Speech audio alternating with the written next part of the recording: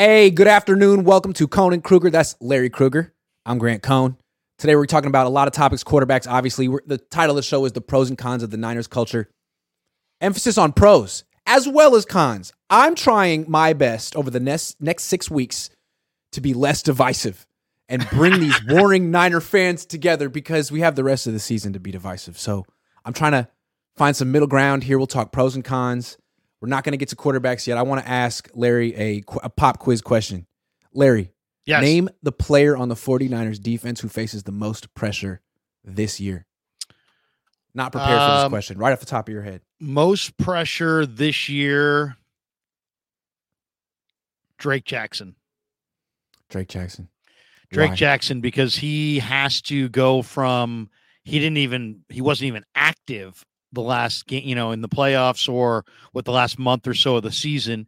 And now, unless they add somebody of significance, he has to shoulder the starting job opposite Nick Bosa. And he looks great, but it's a tall ask, right? Yeah, it's a great one. And if it's not him, then it'll be someone else who doesn't have as much hype. I'm going to go with someone else. What How about Javon Hargrave? Okay. Great player. Yes. But he hasn't done anything for the 49ers yet. And the way Niner fans and his teammates will feel about him is based on what he does now, from now going forward. And if he doesn't have a good year this year, he's making all this money. People are going to look at him as, D Ford, Quan Alexander. So I fully expect him to be good, but he still has to have that good first impression. And if he has a season this year like Armstead had last year, Niner fans are going to be like, WTF, Javon, which could happen. 29. He's got a very interesting build, and it's like if you watch his build, you think, well, maybe he's out of shape, but he's actually moves incredibly well with that build, and that it's kind of a little bit more like Stubblefield. Remember, Stubblefield had that build, but was an awesome pass rusher. Hargrave is kind of very along the same lines. I mean, he's got a huge legs, carries a ton of weight, lower body wise. I mean, he's got the widest knee you're ever going to see. But yeah, he secured the bag, and the expectations are high, and they let some really good players go to create that room for him. And now he's got to make it all worthwhile. Yeah. I mean, he as good as he is, as much as the Niners talk him up, he's only gone to one Pro Bowl in his career. Not that the Pro Bowl is the end all be all, but still, I mean, he hasn't been like this consistent elite player in the league, although he has reached some heights. Anyone else? There was one more person I wanted to. Oh, I got one. And this is a guy I like a lot. He's a young player. He's cool to cover. It's nothing personal. But I do think there's a lot of pressure on this player. Talanoa Hufanga. I was thinking the same thing. He had a really good year last year, but he got the All-Pro on it. It almost might have been a little too much. Teams are going to be coming after him this year. Not that they weren't last year, but he's got to do it again. Yeah. And it's weird. It's like he played really great in the first month, and some of them were high profile games. And so he got a lot of the love it was a little surprising. And if you watched him all year, he fell off in the second half of the year. He fell off tackles. He was not nearly as reliable. So yeah, I mean, I love Hufanga. I think he's a culture player. I think he's he's going to have to take a leadership role. But yeah, He is going to be thought of as a premier player. And, I mean, there's some nice traits. I don't know if he's a premier player. But to your point, he's also being looked at. Don't just be a premier player. Like, he's expected to improve, but not just improve, but be a leader too. Basically be Fred Warner. Fred Warner was good as a second-year player, great as a third-year player. Do that, Talanoa. And I think he has it in him, but that's a lot of pressure. If he just stays the same, people might look at him differently. Well, if you watch him running around out there, he looks bigger and stronger, but that's not, in my opinion, where he needed to go with his body. I thought he needed to be, quicker, faster, leaner, and he looks bigger, stronger, like he's carrying more weight in the upper body. That's great. You'll do a lot of lifting in the off season, but man, he's playing a spot where, his strength is his strength. I think his weakness is his coverage ability. So I was hoping that he would kind of look quicker, faster, more explosive. Instead, he looks a little bigger, a little bit more yoked. Yeah, I think a lot of people feel like, oh, well, the Niners are set at strong safety. Like, I still think he needs to prove himself one more time. Hargrave is a proven vet, even if he's just a one-time Pro Bowler. Like Talanoa has had one good year. So let's see if he can back it up like Fred Warner has, like Dre Greenlaw has, like Travarius Ward has, and Hargrave and Armstead and Bosa, everyone. So Fungus has to do it twice. We always talk about Gibson losing his job to Jair Brown, but the reality is that Brown can play in the box or down the field. And if Hufanga doesn't play well, and Jair plays well, and Gibson plays well, Hufanga could wind up not even starting on this team. Correct. I think that's very real. I think Brown could absolutely play strong safety in this scheme. And if we're being honest, I mean, the way I felt last year, the better safety on the Niners last year, to me, was Gibson. Maybe he was just in the right place at the right time, but I thought Hufanga went through stretches where he was playing hero ball. I think D'Amico called it that, and was hurting the defense. So maybe Hufanga will be better than Gibson this year. He should be. But yeah, a lot of pressure on him. Weary Nut says, bum they haven't signed Jacour Pearson. Me too. I know. I saw that he worked out. I put that out there. I told him, I said, because I connected with him, and I'm like, hey man, if you make the team, if they sign you, let's come on the show and we'll do a little stream. He's like, yeah, I'm down for it. Then he had the workout, and I haven't heard if they're going to sign him or not, but it would be nice. I mean, they don't really need a guy there.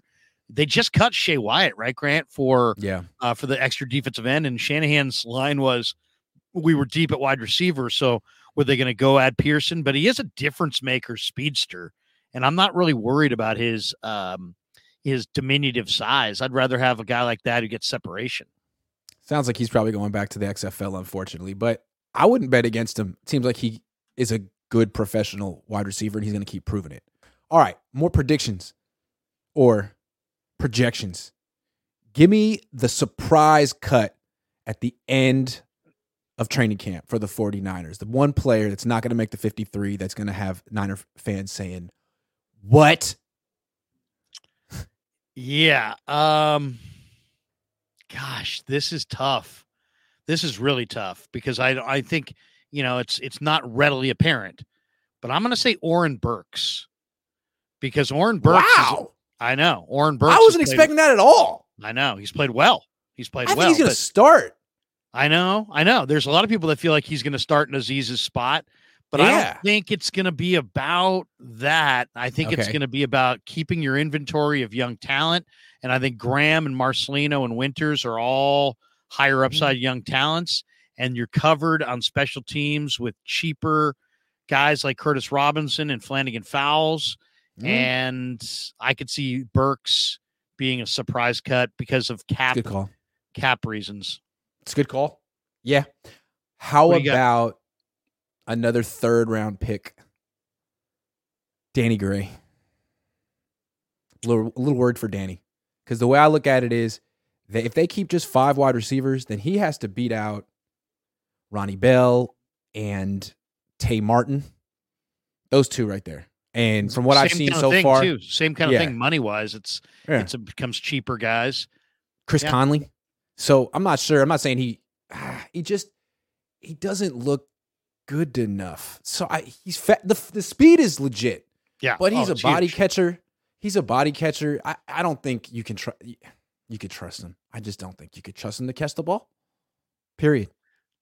I think I think he'll make it because of what he gives the team. But I would say this.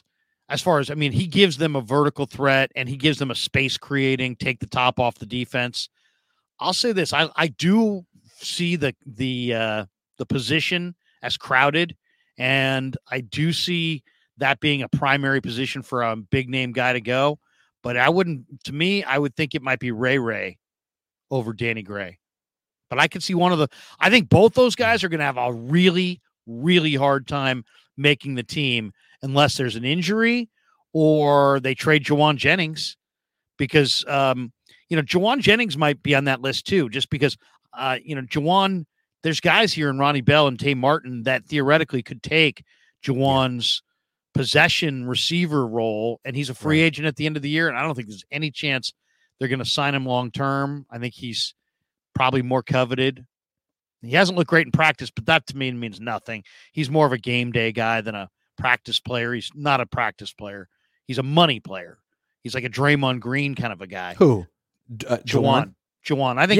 Yeah, but at the same time, his career drop percentage is like 12, which is way too high for a possession receiver. Yep. So at a certain point, he needs to cut that out. And the last minicamp day we were at, he dropped 2 passes that were right to him. It's like year 4 for him, man. Come on. It's obviously concentration. I mean, he makes really difficult catches. So make the easy ones, man. Just look the ball in your hands. You're 25, it's also about 26. Money. It's also about money because, I mean, Juwan makes a lot more money than Ronnie Bell and Tate Martin. And if those guys look good, and I expect they will because they both have great ball skills, and they look, comparable, they may just say, you know what, here's an area we can cut our payroll. Yeah. That being said, with Jennings, I feel like he's the kind of guy who could get cut or have an amazing year. He could just all of a sudden get it and stop dropping the ball and become one of the 49ers. Not just their secret weapon, but someone who like leads them in touchdown catches for a season. He could be that guy. He just needs to be a little bit more serious. I feel like these drops are just 100% focus, just a little more serious. Yeah, I'm a little blocker. I don't even sweat him in practice because I mean, think about it. Was it Green Bay, Grant, and Dallas where he had those out pattern? I mean, like if the Niners are on 4th and 5 with their season on the line. Trust him. And they go to Juwan Jennings, I'm not questioning it. Not surprised. Also, doesn't it seem like in those gotta-have-it moments, Kyle Shanahan is more likely to call a play for Jennings than, say, Brandon Ayuk? I'll say this, too. I love Debo. I think Debo's an awesome player. I'd much rather have Debo than Jennings.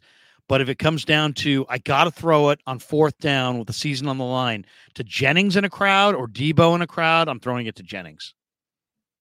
In a crowd. I mean, there's no question. Kyle feels that way too. The question is, would you rather throw it to Jennings or Ayuk? To me, I would rather throw to Ayuk 10 out of 10 times, but Kyle trusts Jennings, loves Jennings, calls him the best route runner on the team. Like, that's disrespectful to Brandon Ayuk. Kyle is so disrespectful to Britt. No, he's not. But at the same time, he just doesn't give him his flowers. Maybe he'll give him his money one day, although I'm curious.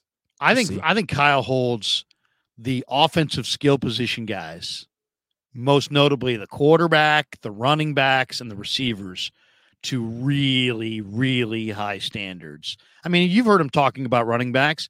Hey, that was a great run. Yeah, it was blocked for 6. He got 6. You know what I mean? It's like he's got an idea of what it should be. But to call Jennings a better route runner than Ayuk is just wrong. So it's like either you're playing favorites or you're trying to piss off Brandon Ayuk, which is maybe a legitimate coaching tactic because he plays well when he's angry. So maybe Kyle's just pissing him off. Like, hey, Jennings is better than you, even though he's not. Well, you know what? We got a glimpse at that this week. I thought that was the biggest takeaway. We could do a whole live stream on just Debo's presser where he's like, yeah, I sat with Shanahan and we both decided I was crappy. You know what I mean? Or whatever word he used. Fair enough. But I mean, in a way, I loved it, right? Because I'm like, wow, you know what? Here's a great player who wants to challenge himself to be even that much greater. Right. But I could also picture Kyle saying, you sucked here and you sucked here. You weren't good at this. Do you want to keep going? He graduates. Yeah. He grades out the receivers harshly because he played the position. He understands the nuances and he wants to make sure he's essentially a wide receiver coach by trade. He's essentially a wide receiver coach by trade. Yeah. That's the one position where he could hammer in on the tiny little details and get you. Okay, let's talk Trey Lance. Let's talk quarterback. So no trade for Trey Lance in the draft. No trade for Trey Lance during OTAs and minicamp. In a sense, it makes sense. Like, even if a team were interested and Trey wanted it, how can the Niners in good conscience move him until Brock is back on the field in practice playing? So let's fast forward into a land and a time where Brock Purdy is on the practice field. Let's say it's late August, early September, whenever. It's going to happen eventually. Brock Purdy's going to be fully cleared. He's going to be practicing. It's going to be 2-3 weeks that he's been on the field getting the lather, and he's going to feel confident and ready whenever that is, August, September, October. Eventually that day's coming. Will the Niners trade Trey Lance at that point? What do you think? I mean, it's such a weird situation. I don't know what to make of this situation because, I mean, if you're not going to move him at some point, what are you going to do with him? You know, it's like, are you Are you going to date the girl? Or are you going to break up with the girl? You know what I mean? It's like, you just going to hold him there? You really think the Niners care about these quarterbacks' feelings at this point? I think it's pretty clear they don't care about their feelings. Don't call me, I'll call you, okay? Don't pop over. Yeah. No popovers. Don't pop over. I'm going to call you, okay? But is he insurance? I mean, can you say you love a player and then keep him as insurance at this point? Do they even say they love him, or do they say they like the guy he is? We've talked about that, right? No, they love the guy he is. I think he is insurance, Larry. I think you're right. I will say this though. I mean, I know this. I'm trying to put my head around this thing, trying to get my understanding of how do I actually feel about this? Where is this going? And I went and looked at every Hall of Fame quarterback, and they all started slow, Grant. I mean, for every Marino or Russell or Brady or Mahomes, there's like the rest of the Hall of Famers all were not good initially. And then when you look at Trey's first couple of years, not only does it not look bad, it looks pretty good. It looks pretty good. Especially compared to other quarterbacks who are 21 and 22. Yeah. You know what I'm saying? It looks pretty good compared to. There's all kinds of guys who weren't good initially that became good. So became great, became Hall of Famer. Kirk Cousins, not Hall of Famer, but he wasn't good initially. He wasn't really good to his 27. Hall of Famers. I mean, talking about the best quarterbacks that ever played the game.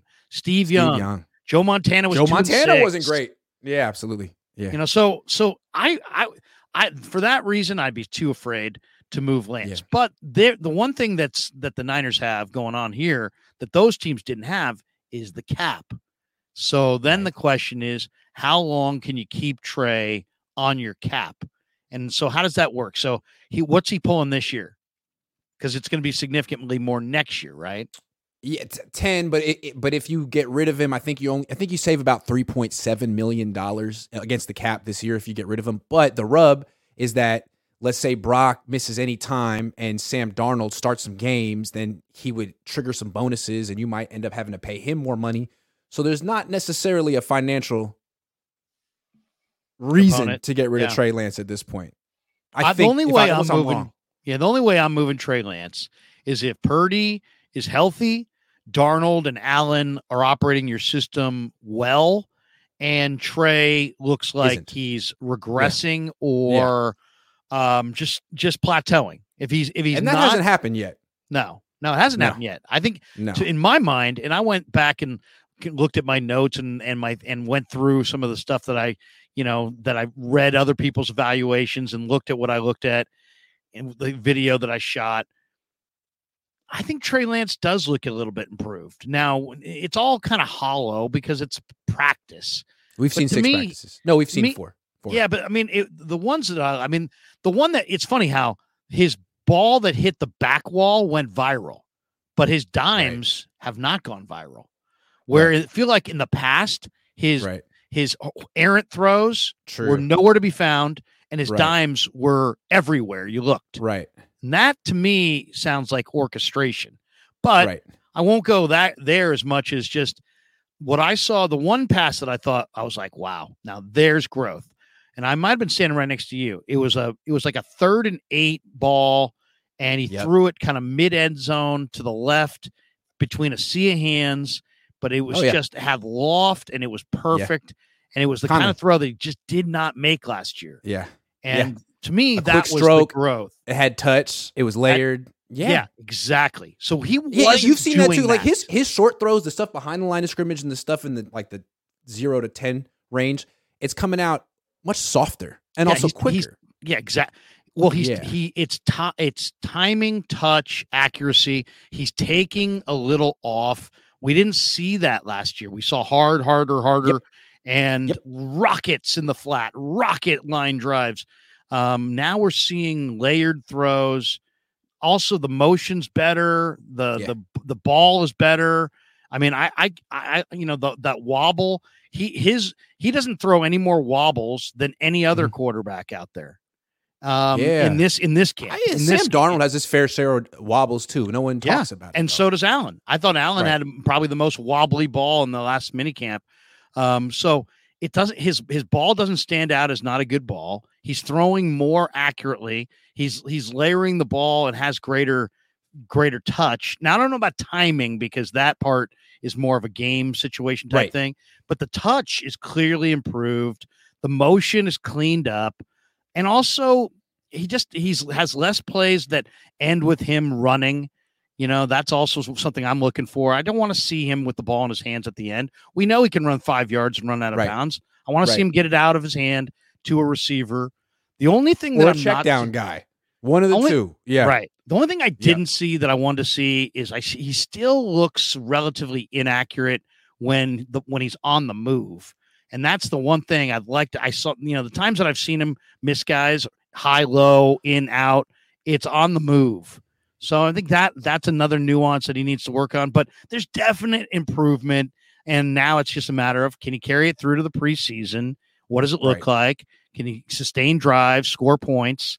And I fully expect, since he looks a lot better, that he's going to be able to, to lead this offense and score points. So, if he plays well, other teams will want him, but maybe the Niners will want him more. If he plays poorly, maybe other teams won't want him, but maybe the Niners will be looking to just cut bait if the other quarterbacks play really well or kind of well. So there's a lot of dynamics at play here, but I definitely think we're seeing an improved player. And I think I would not be surprised, Grant, if we get to the preseason and all of the quarterbacks play pretty well. And then the idea that guys are going to play really poorly, I don't know that we're going to see that. I think we're going to see the Niner quarterbacks play well and make it a very hard decision.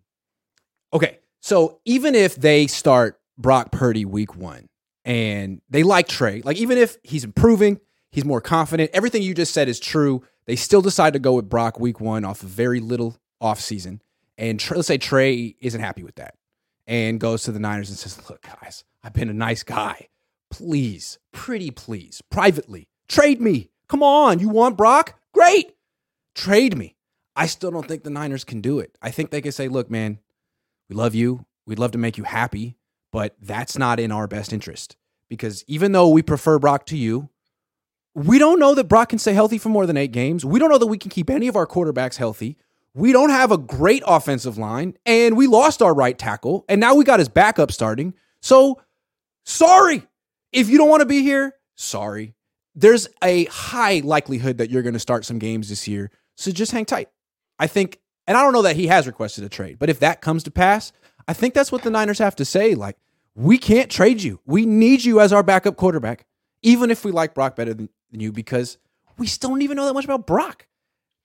I mean, they have buffered themselves with so many options now at quarterback that it's not like they have to go with him. But to me, it's even beyond that. Whether he asks for a trade, it's what are you getting in return?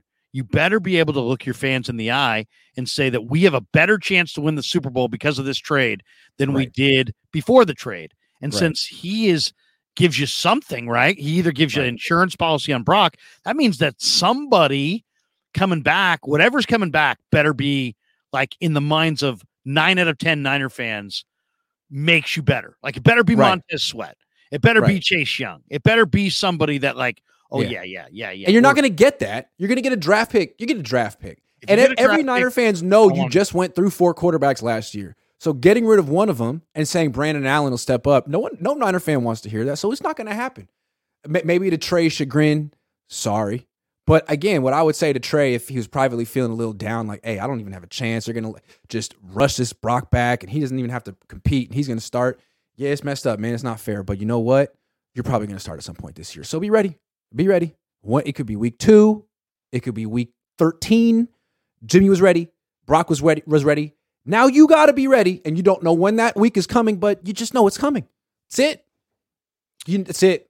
You got to have you bet you need options. You can't just move off of a quarterback like this because if you move off of them for nothing, if you're really talking about a draft pick, well, here comes the criticism. Look what you invested. Look what you got. If you move off of them for a difference-making edge rusher, and that guy goes and has a great year, nobody's going to care at the end of the year if Montez Sweat's a free agent or Chase Young. It's all about winning the Super Bowl. It's about looking your fans in the eye. I don't think you can do it if you just hand them over. Okay, let's talk Purdy again. Alex Rollins made a very compelling video Yeah, it was good. Essentially saying that Purdy mania is Jimmy Garoppolo mania 5 years later. And he laid out all the similarities. They were staggering. There are some differences as well, which he got into. Maybe he undersold them. Overall, it was an outstanding video. What were your major takeaways? I really liked it. I mean, I liked how, how thorough he was. And to me, some of the information in there was really, really good. I didn't feel like he had an agenda. I felt like he gave positives and negatives. I felt balanced. Right. You know what I mean? It didn't feel like propaganda. It felt like a balanced video. I like that. I thought it was Which is hard to do in this debate, right? Yeah. It's and hard also, to do. Let's be honest. I mean, if you're really anti-Shanahan and Shanahan's Shanahan's overrated, this video kind of flew in the face of that because it kind of made it seem like Shanahan was one of the main reasons that Purdy and Garoppolo have had such success in the intermediate part of the field. I thought that was kind of interesting, but I think there was also some things that, like, when you really look closely at what he was saying there, he was making a lot of comparisons, and there are a lot of similarities. I don't think, I guess if you're of the notion that Jimmy's a quarterback that ranks between 20 and 30 and Brock's like one of the best, then you'd pump the brakes and be like, maybe Brock's not as good as I think. Maybe Jimmy's not as bad as I think. But if you're like me, I kind of viewed them as similar with Brock being better. Like, I think Jimmy's like a 15 to 20 range guy with some credentials because he was on some good teams. I think Brock's more like a 12 to 15 kind of guy who's got top 10 potential if he continues to ascend. To me, I see them very similar anyway. But similar, but there's some parts of Purdy's game that are far better. And I thought that he kind of minimized those while highlighting the similarities. For example, one guy cost you nothing and the other guy cost a ton. And this is a cap sport. So the cheaper quarterback means you have a better roster around that quarterback. So that's a factor. I mean, the cheaper quarterback's more valuable in today's NFL. That's one. That makes Brock more valuable. I think Brock's accuracy makes Brock more valuable. I think Brock's mobility and escapability to extend plays with his legs makes him a totally different quarterback than Jimmy. In many ways, I think that's what makes a great quarterback. A great quarterback is that pocket mobility, escapability, extend the play, whatever you want to call it. Brock, I think, does that so much better than Jimmy.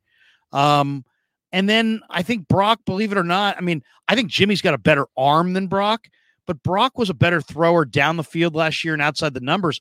I think what we had been seeing the last couple of years, Grant, and I think you and I have discussed this, that Jimmy's downfield passing game had eroded to virtually nothing and was starting to frustrate Shanahan, I'm sure. I also think of Brock as kind of a smarter player and a better competitor and really a lot better at analyzing risk reward. And that's, I think, another major element of playing quarterback. And I think the biggest one is that, Jimmy would throw in the bonehead plays. Brock's, I think, better at avoiding. He's more patient, avoids negative plays better. And then, of course, the 6-year age difference. They were very similar in all these categories, but like a double A, if you talk to a baseball scout, hey, you got two guys in double A, they both have identical stats. One guy's 26, the other guy's 19. The 19-year-old is better than the 26-year-old just by the fact that he's 19 at the same age. I see them as similar last year, but Brock obviously being quite a bit younger. So I thought it was a really, really good video. I hadn't even heard of Rollins, to be honest, before that. And I know he's not perfect. I mean, he thought that Kinlaw was better than, Buckner. And so nobody's perfect on these things. But overall, I thought it was one of the best 49er comp videos I've seen this offseason for sure. What'd you think? Yeah, what I thought was really interesting that he found was the passing charts for each quarterback. Like, we know they're different, but like essentially their passing charts are the same, which was very interesting. They play in the same offenses. Obviously, Kyle's calling the plays, but when the ball leaves their hand, it's very similar. What's different about him is how they deliver it. And to me, and maybe the numbers don't bear this out, but I think they will over their careers. I would look at Brock Purdy as the better play action quarterback because you can roll him left, you can roll him right. He throws well on the run. He's quick. Like, I think he's a really good play action quarterback. The biggest element of that, not to interrupt you, the biggest element of that, though, was when, and this was noticeable, when Jimmy turned his back on the defense, when he flipped around, he literally needed a second and a half to recalibrate where everybody was and what speed they were at. Where when you saw Purdy flip it around, he's flipping it around in motion. Like, he knows that pass that he threw to Kittle on the blitz, the zero blitz up the middle, that was a blind look. And Purdy's so much faster coming when he turns back around to get rid of the football. Yes. Purdy's a much better play action quarterback than Jimmy. Jimmy's not a particularly good play action quarterback for the reason you just said. And also, you can't roll him out left or right. He's too slow. So you can't change the launch point. There's really no point doing it with Jimmy Garoppolo. He doesn't even want to do it. But straight shotgun drop back passing, I think I'd still take Jimmy. He's got a quicker release. He's taller. I think he has a stronger arm. I think he's got a little bit more zip to fit it in between tighter windows. So that doesn't mean he's a better quarterback. Thrower. It doesn't mean he's a better quarterback than Brock. It just means they're different. Like that's the one area where I would take Jimmy. Yeah, no doubt. And Jimmy did play action off the shotgun RPO. Off the shotgun better because he could do it while keeping his eyes downfield. He didn't have to turn. Because off the shotgun, they would do a lot of that, almost fake the shovel pass. Okay. So here's the stat I wanted to give you. Good. So last year, Jimmy out of the shotgun was his quarterback rating was 102. Brock Purdy out of the shotgun, his quarterback rating was 96. Like, not bad, like still good, but to me, like look at Purdy's splits under center. His completion percentage was almost 79. From the shotgun, it was 63. So under center on play action in this scheme, Purdy's dynamite for what he can do on the run. But still, like, when you take all that away and it's just drop back, shotgun, throw, like, I still think he's pretty right in the middle when it comes to starting quarterbacks. I'm not trying to take a shot. I'm just saying he's pretty average among starters from just straight drop back, shotgun. I think that's because of his size and his arm. I mean, come on. That's it. But, and it, all of it is a small sample size. Yeah. To me, when you really look at the struggles of these other rookies, it does paint if you're comparing Garoppolo, who I thought played his best football in a Niner uniform last year, to Purdy, but we're still looking at Purdy's first year, right? And then let's be honest about this, he didn't play for 3 months between starts. I mean, not starts, between playing time. Played at the end of the preseason, didn't play again until first week in December. So I gotta think that with an off season of learning and mental reps, even though he didn't do the physical reps, I gotta think that there'll be some smoothing out and improvement in his game. Maybe not. Maybe there'll be an adjustment from the defense to what he does well.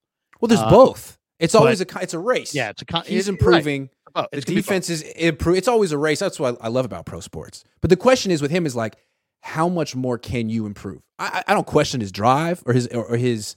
He's going to do what it takes.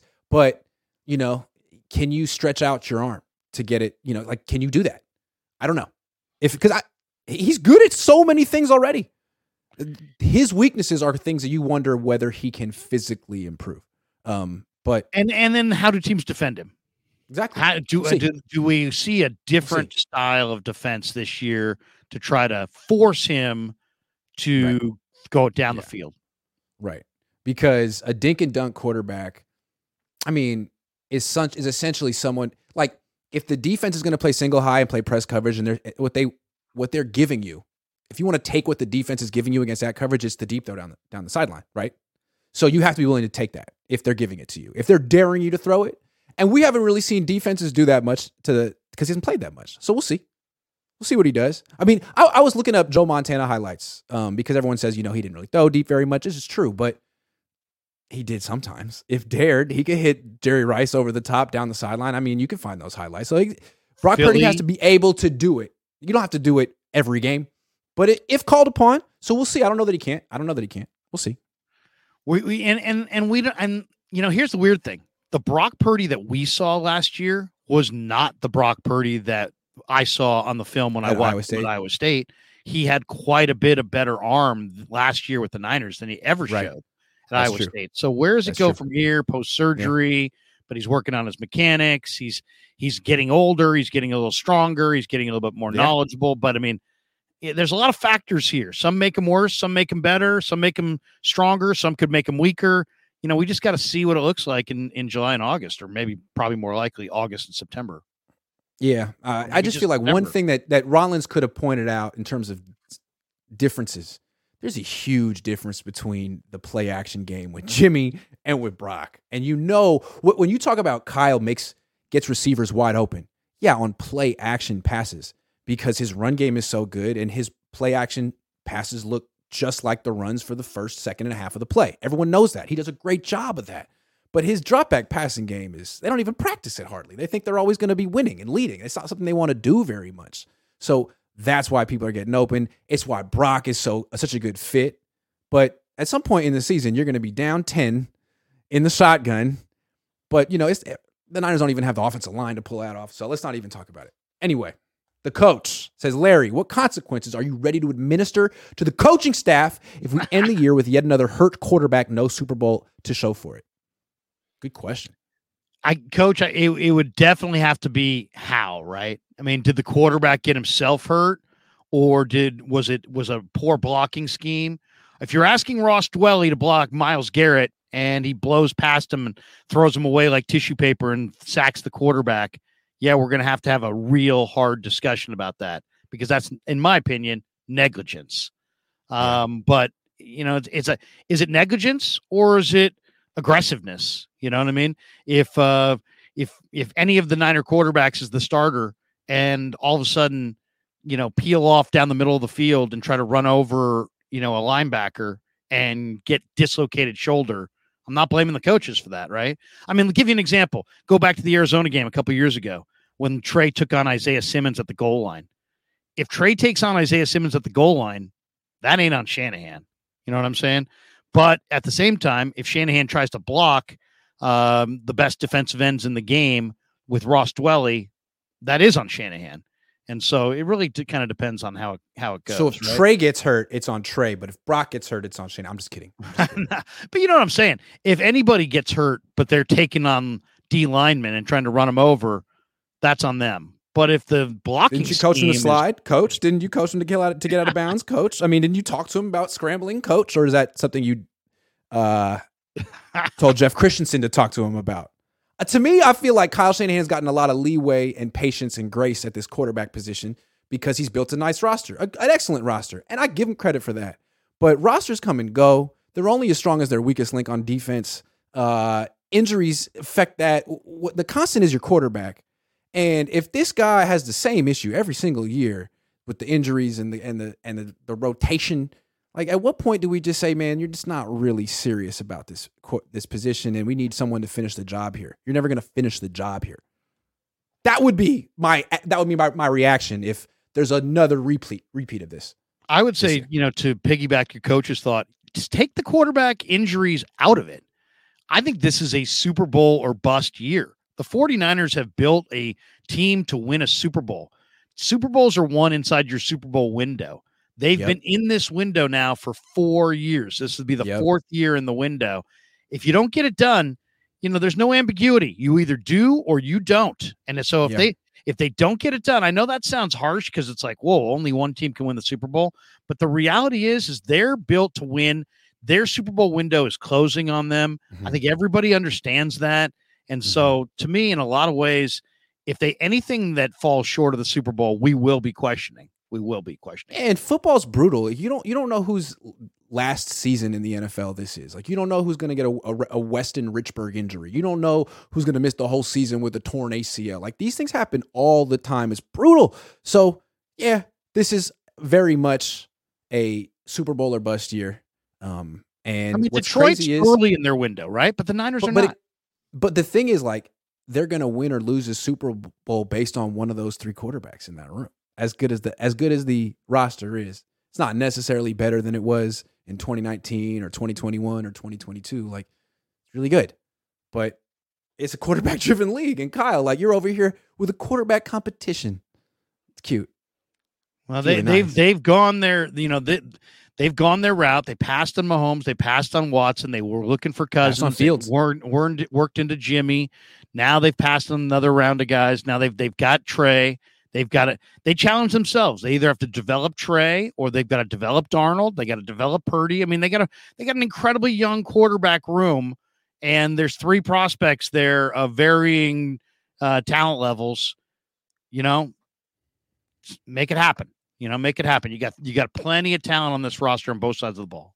Gizmo Maltese says if Trey can't beat out Brock Purdy, a 7th rounder in preseason, then the hard reality is he's a bust. I like the kid, but how can we deny that? Everything about this comment makes me angry. Well, first of all, he's a 7th rounder. What is he? Is he the guy who would have been the rookie of the year last year or a 7th rounder? Second of all, Brock Purdy probably isn't going to play in the preseason. Third of all, if Trey isn't as good as Brock Purdy right now, he's a bust. We thought Brock is good. Fifth of all, how can you call him a kid and say that you like him? He's like 23, man. Sixth of all, thank you for the comment. That was very nice of you, Gizmo. Appreciate you, man. Have a good one. Sorry. I got to push back on the whole. If it doesn't happen on our time frame, it's a bust. Right. Our time frame. I know we all want it, and we can put down this and that, and this date and that date.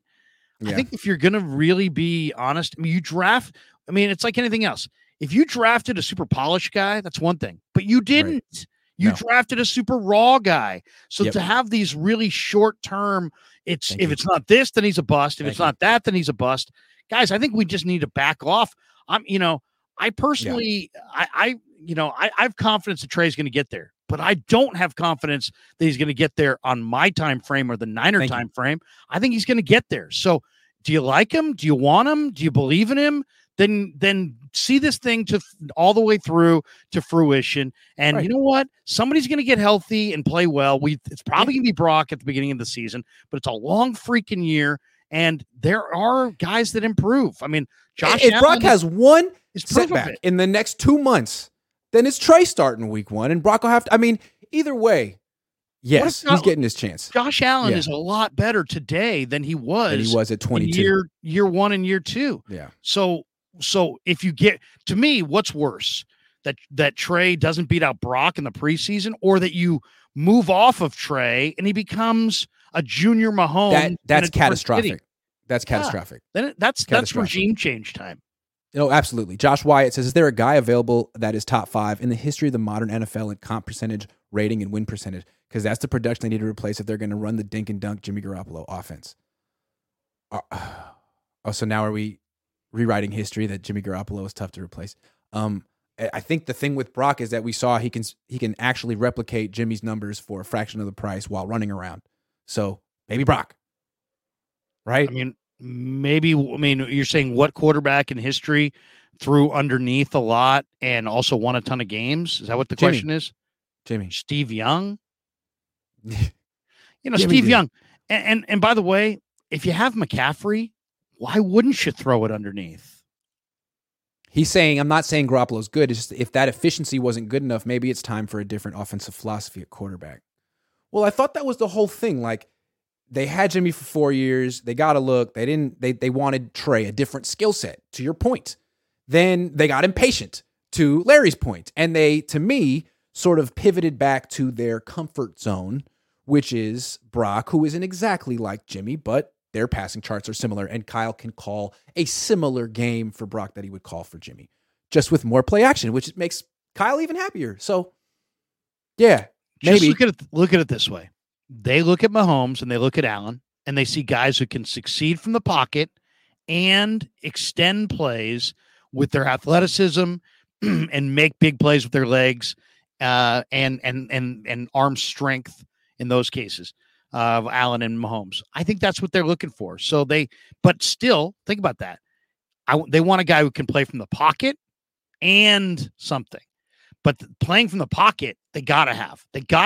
You can't win in the NFL if you don't play from the pocket. Now, you got to play from the pocket, and yeah. That's what Mahomes does. That's what Allen does. That's what Burrow does. That's what Hurts And that's does. How they build Trey Lance at first. Remember when they drafted him, they were like, look, we want to develop him the right way.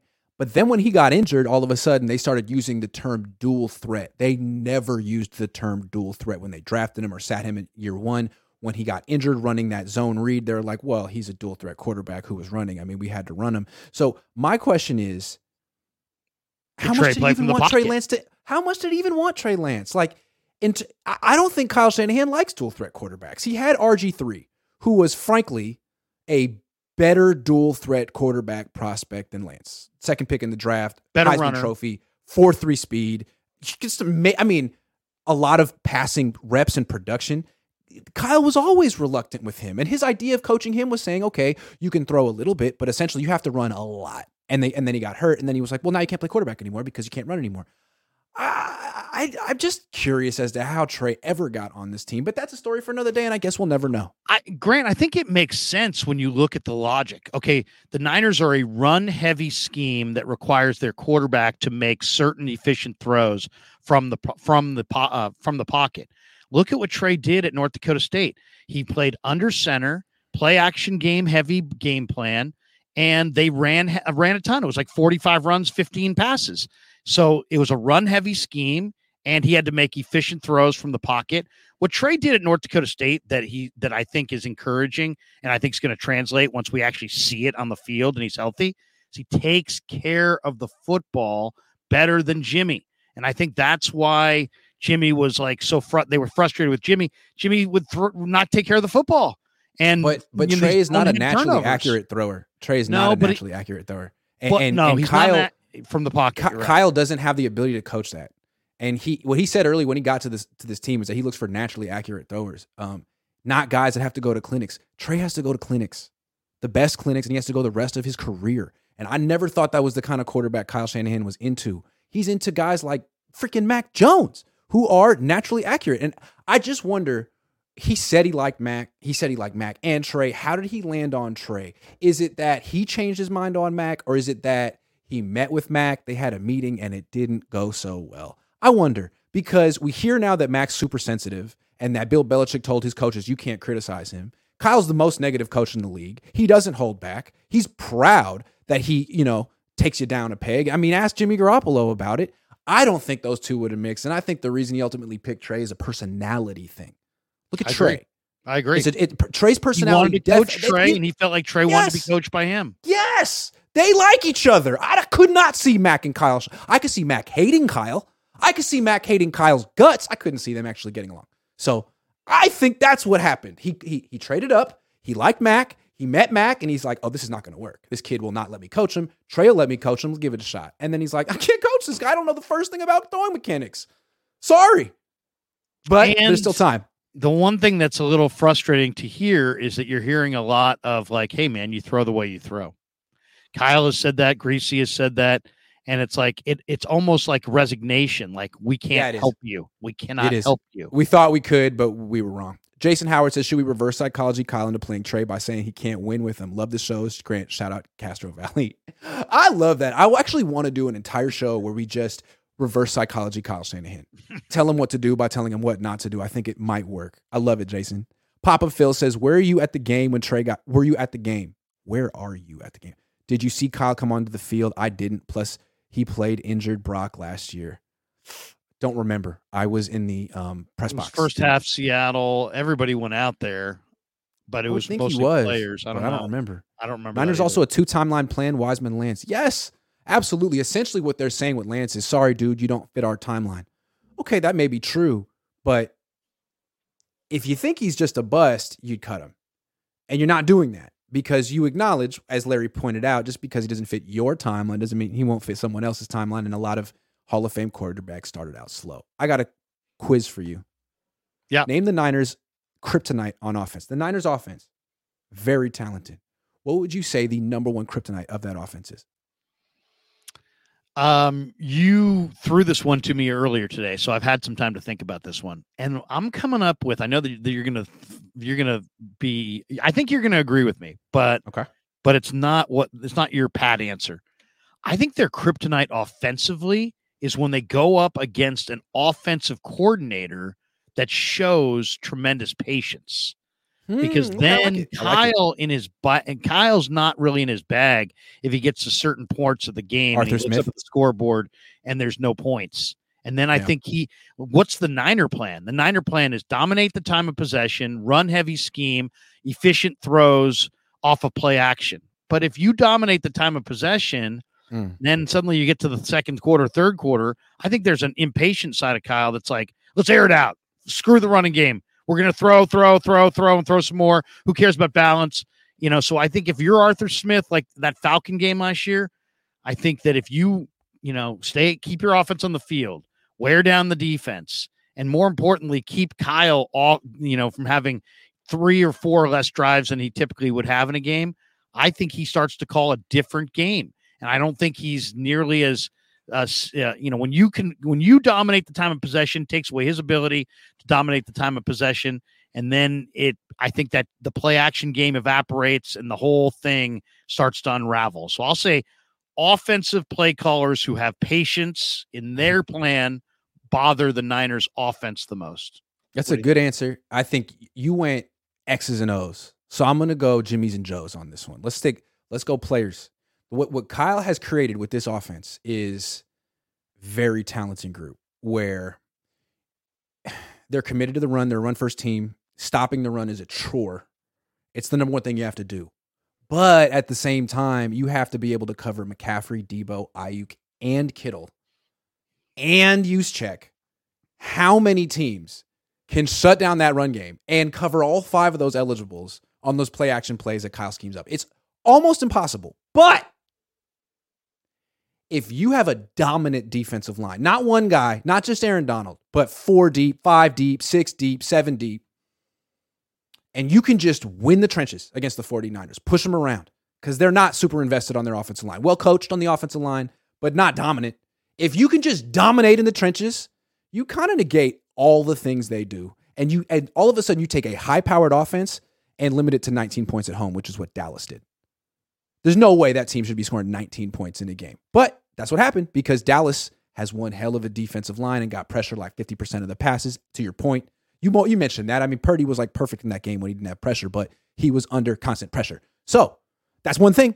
Teams with great D-lines and the Niners do not match up well with those teams. And how many teams really are like that in the NFL? Philly. Yeah.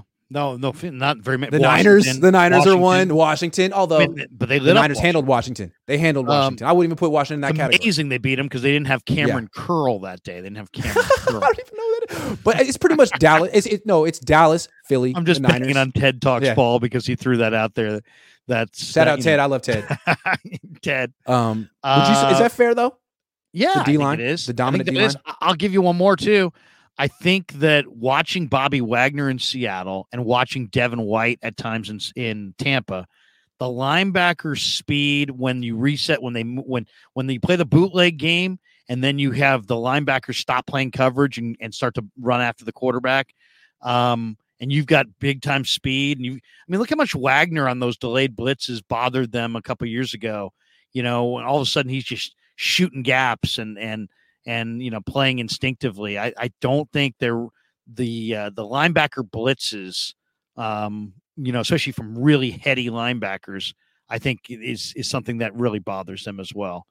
But great defensive line. A linebacker like Fred Warner, who plays deep zone coverage and is just taking away every single intermediate throw over the middle. I mean, that's where the Niners live on offense. So, I mean, I know that they have that guy, but if there were another one, like the Lions tried to draft that guy this year, Jack Campbell. But they tried. He's 6'5". He's 6'5". But to me, remember the game against Kansas City?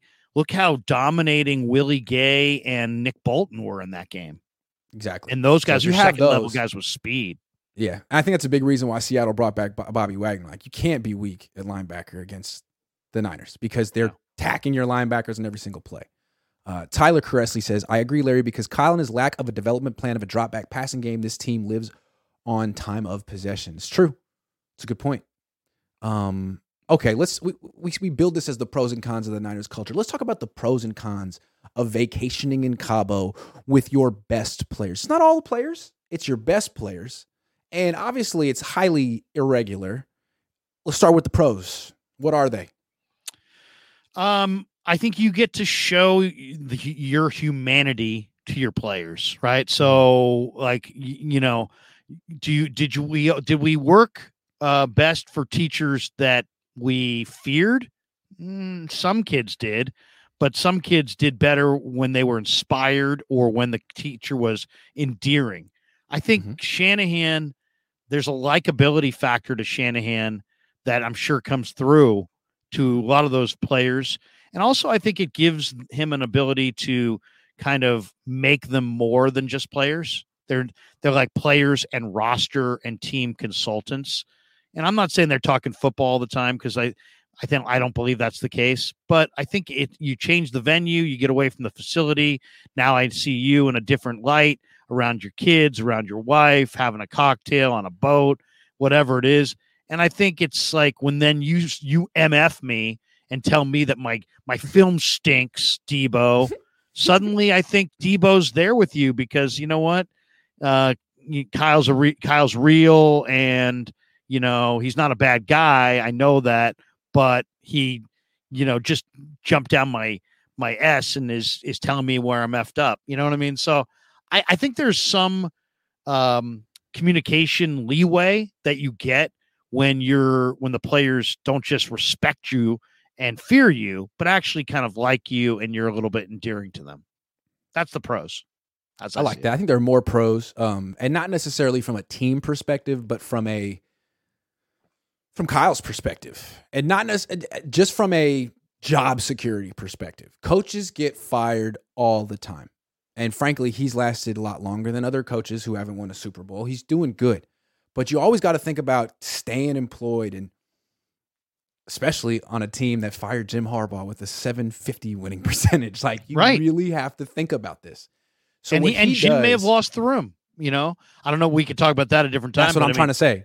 That's what I'm trying to say. So Kyle is making sure he doesn't lose the most important, highest paid players on the team. So if anything were to happen and there was some type of mutiny or the Yorks changed heart and they didn't like him anymore, they finally held him responsible for this quarterback ridiculousness, you'd have George Kittle, Deebo Samuel, Trent Williams, Nick Bosa, all the guys who the Yorks write the fattest checks to, walking into the office saying, what the hell is going on? I'm not playing for this team anymore. What are you doing? I mean, do the Yorks want that kind of smoke? I think Kyle Shanahan understands that and looks at them as like, a buffer, shields, job security. You want Trent Williams on your side, obviously. Yeah. And not just him. I mean, because, there's the old saying, well, you can get rid of the coach a lot easier. You can get rid of all the players. Well, then, but most players will just be like, all right, I like the last coach, but I'm just going to, I'm going to be a fan of the new coach because it's in my best interest to do so. What happened when Harbaugh got ran out of town? Justin Smith retired. Patrick Willis retired. I mean, that team they were like, Tom Sewell's our coach. I'm out. Out? You done? Out? You want to quit? You want to quit? You want to quit? All right, cool. Like, I think that's what Kyle's thinking here. Like, yeah, go ahead, fire me. You don't like what I'm doing at quarterback? Okay, well, let's see what George Kittle and Eric Armstead. Well, Eric Armstead doesn't go to Cabo, but let's see what the Cabo guys do if I'm not here. Debo's my friend. We talk about it, right? This is his friend. Debo's. How are you so confident you're going to work out this contract with Debo? Well, we're friends. Oh, okay, that's good. Well, I know that's funny. People ask all the time, what do you think? Who's the receiver that's going to be here long term? And I always think, well, push comes to shove. Kyle loves Debo, and he looks at Debo as maybe even more than a player. Family. They go to Cabo together. And I don't know that they're talking about football. They're probably talking about other things. I'm telling you, I think if I were Brandon Ayuk and I didn't get the invitation, maybe he did, but maybe I didn't get the invitation to Cabo, I'm thinking, yeah, I probably shouldn't buy a house in the Bay. I'm not going to buy a house in the Bay. Here's the one thing though about the Cabo thing. The one thing I always look for is, do your players who are hurt make an effort to come back late in the year? And there were times on past teams with past coaches where Jimmy did guys were hurt and they just didn't come back. For the most part, I feel like the Niners seem like they get guys to come back. Now, Jimmy 2020. I think that sealed his fate too. Everyone else did for the last two games. Okay, but let's do the cons now because we didn't do them all. We didn't do any. And I think there are a lot of cons you need to talk about. Yeah. We need to talk about. So you start. I think the cons are that when you like a player, it's hard to separate from that player. I think also, when you're going to have to face somebody up, you're more apt to want to do what you can do to make it a good relationship. And your job as the head coach is not to make a good relationship.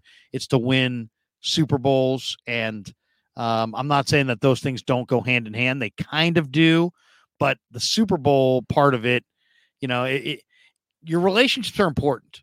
But they're also, there's a certain, you go to the greatest personnel people of all time. There's a certain coldness to Jimmy Johnson. There was a certain coldness to Bill Walsh. Right. Randy Cross tells the story. Walsh came up to him and said, "Hey, you got about 5 good years left, but only 2 of them will be here." Like, right. What? Sorry. Well, it's that kind of thing that I think Shanahan, now we did see a glimpse of it last year with Jimmy Ward, where he had a real hard conversation. He basically he wanted to play Jimmy Ward at the nickelback and not the free safety spot. I think it's just because he had another free safety, and it was the Niners' best lineup to put Jimmy not at free safety. But Jimmy wanted to play free safety because free safeties make more than nickelbacks. And so Shanahan had to basically broker that thing and tell him what was up. And sometimes that's harsh. So can you deliver harsh messages to guys you vacation with? That's the question I would have. I'm surprised he did it to Debo. I thought the answer would be no, but my other question was, what took you so long, man? You saw this during the season. How did it take you this long to deliver the message? And also, what's up with Trent Williams and him tipping plays? Did you have the conversation with Trent, or are you scared of Trent? I want to know what's going on there. So those are some big cons. One more. I've heard people that really believe in Kyle. Rich Eisen, Colin Cowherd. I've heard Colin Cowherd say this, that Kyle is the next Bill Belichick. Go back and look at Belichick's time in Cleveland. And he is the next Bill Belichick. He's not a defensive guy, but he's just as smart on offense and the same kind of dour personality, kind of lack of charisma and perceived negativity. Same exact thing. I've heard him say that. Okay, fair enough. Well, Bill Belichick created a specific culture in New England where he was extremely critical of every player on the team from Tom Brady down, right? That's what he did. Right. Tom Brady allowed him, and that's what he created. Well, Kyle hasn't exactly done that because Bill Belichick wasn't going to Martha's Vineyard with Tom Brady and Wes Welker and Julian Edelman and 7 of the best players in the team and being friends with them. Bill Belichick had no desire to be friends with his freaking players. Kyle seems like he's Bill Belichick with 46 players on his team, but the other 7, and that's not being Bill Belichick, man. That's a big difference. I see a Steve Kerr type situation with Kyle where he lets some of his players on his level, Draymond, Steph, Andre, Clay, the old Kerr's. I'm not saying that he can't coach them hard. I'm sure that he does. I'm sure that he's real with them. Right. But he also gives them a seat at the table. And I think that's fair. I don't know. But in Kerr's defense, he's treating them like champions. That's true. No one in Cabo's a champion, including Kyle. There's a difference, but you're right, dude. He sees himself as Steve, and he sees that crew as the group of champions, but they're not. And it bugs me that they look at themselves that way.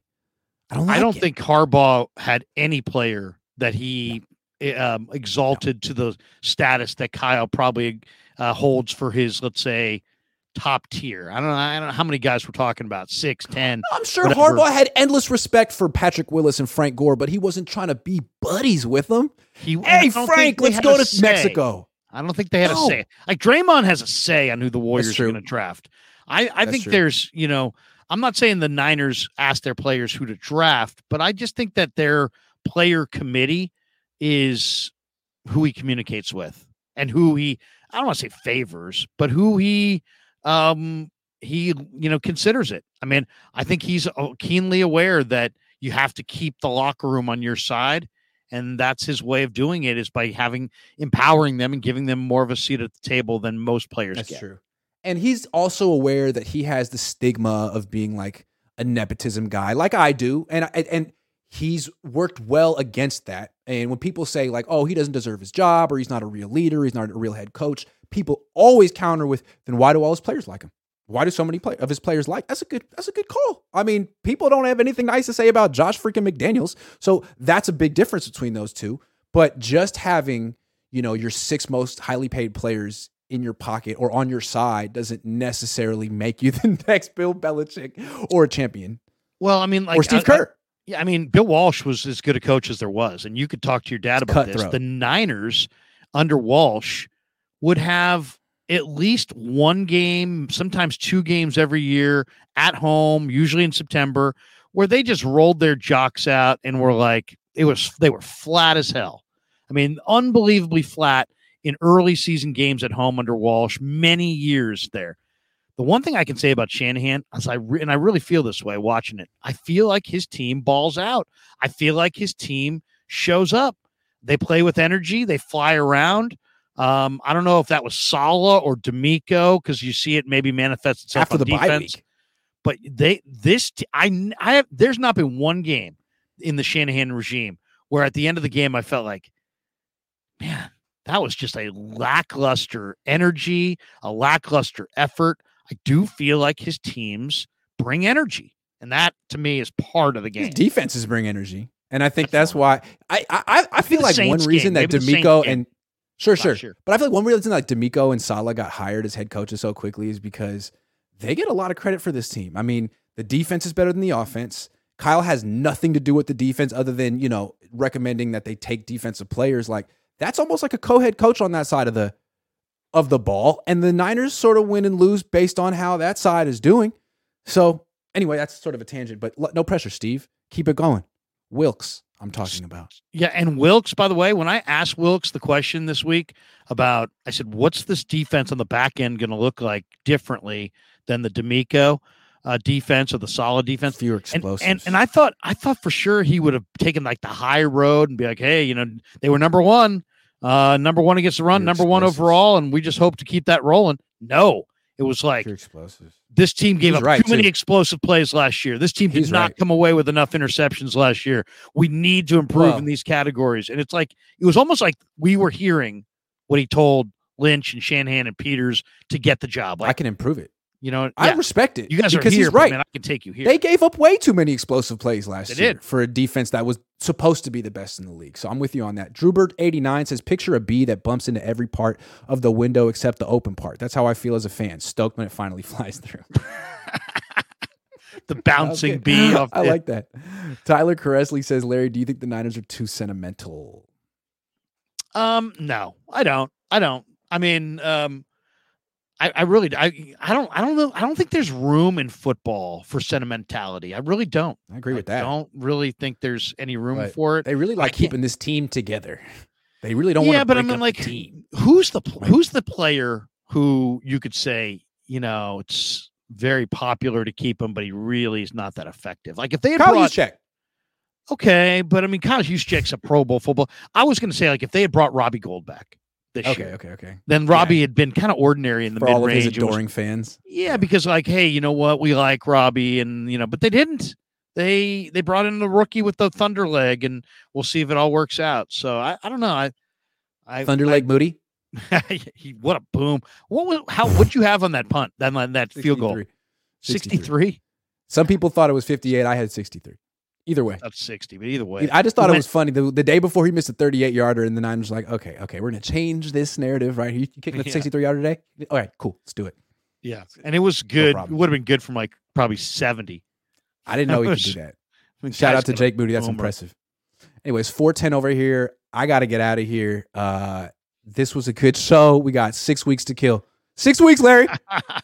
Yeah, seriously. Love to have you on the on my channel later this week. We'll do something. Do and tonight I'm going to be doing a live stream after NBA Finals Game 5. I think it ends. Can I just tonight. say real quick before I leave? Me and my friends went to the Giants game on Saturday. Nice. What'd you think? We was fun. I mean, we bought tickets to sit right behind first base. We splurged. Okay. It was fun. What level? It was a day game. First level? 11th row. First level. Right behind first base.